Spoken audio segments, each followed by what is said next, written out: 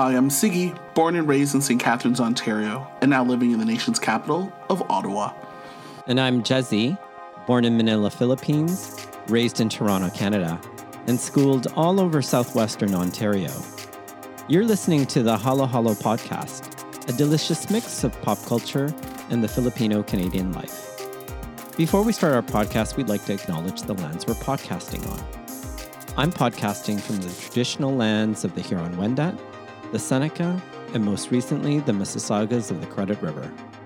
And I'm podcasting from the traditional unceded territory of the Algonquin and Anishinaabe people.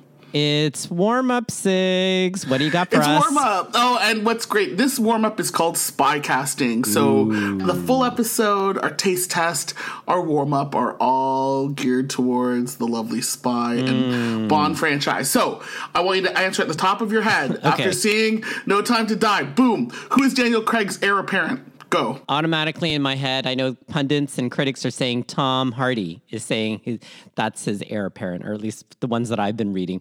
But I also think Luke Evans could also be the heir apparent to him too. So that's who I kind of think. Both are suave and debonair, but Tom, of course, is skews towards a more younger crowd. Luke is a little bit more older and would be in line with like that time frame of Daniel Craig. So that's who I think could be his heir apparent.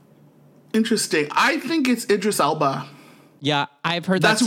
I'm really going out there, and possibly, and it's not that I don't want it to be, I sort of want not a white guy, but Henry Cavill. Yeah, square jaw. Is up there like too. Really good square jaw. He's very Superman-ish and stuff, and he's 38 or whatever. Well, and so he was in The Bodyguard, and I have to say, like, that's a bit of a slow burn of a series if you're able to have access to it. I think it's available on Netflix, and does a really good job, you know, and I think he could actually do the job well. Do you mean, no, that was Richard Madden. Oh, sorry, yes. Yeah. But they all look quite familiar. The same. I know, exactly. But if you put Idris Elba there, like, yeah, we can do that. But in your opinion, top of your head, who would be the Asian heir apparent for Bond? I think of that crazy rich Asian guy, Henry Golding. Henry Golding? Yeah. I would sort of like to see it to be him. Or, like, there's tons of other guys it could be, like Steve Yeun. Yep. I just know Charles Melton. Charles Melton, yes, that's right. He would do a good one, square too. jaw, you know, or, hey, let's flip it. Could it be Gemma Chan? Could she be like it? Yeah, she could have it could be Daniel Daewoo. Like, we could put him in there, too, Ooh, right? So. Good one. Okay. Who's your comedic heir apparent for Bond? Besides Austin Powers. I would have to say Jason Sudeikis. That's who I would think. Nice. You know what? It's the hair, right? It's the hair. It is the hair and the swoop. He would totally be so fumbly and goofy about it. Do you know what I'm saying? What about you? I was thinking, and because of the link of Phoebe Waller-Bridge to this, well, not anymore, they're redoing Mr. and Mrs. Smith with Donald Glover. Ooh, that's interesting. And I thought Donald Glover would be interesting. I wonder what their skew is, but I know she walked away from the project, but I'm sure we'll talk about that. Now, outside of the lovely Lashana Lynch, who is your female Bond? Who would be a good female Bond? Who would, like, just break the barrier and be like, okay. You know, I think she did an incredible job with Tom Cruise in that. Oh my gosh. I think of it as the Live, Die, Repeat. Oh, Live, Die, Repeat. So Emily Blunt. Emily Blunt is who I'm really thinking about. Just because I think she's got a really great physicality. And I think when I think about Bond, you have to have that type of physicality. I mean, like, I would agree Gemma Chan probably could also do it too, but I think Emily Blunt would be fun to see. And she's got a bit of humor, right? She does have a little bit of a tongue-in-cheek and a snark, and Brit, right? I'm going to agree with you. I think Emily Blunt would be great as a female Bond. And no shade to Lashana Lynch. I thought she did a great job, but we'll talk about that in our taste test. And finally, Kuya, because I love the music. Who do you think, and we don't know when the next Bond is coming out. I'm thinking 3 years from now, 2025. Who will write the next Bond song? It's been pretty hot. If you look at the oeuvre, Billie Eilish was just, did it. And then the last two were Oscar winners with Sam Smith and Adele for Skyfall and Writings on the Wall. So who do you think would be on the pulse? Impressed with much of the Bond songs that came out of the Craig Bond movies.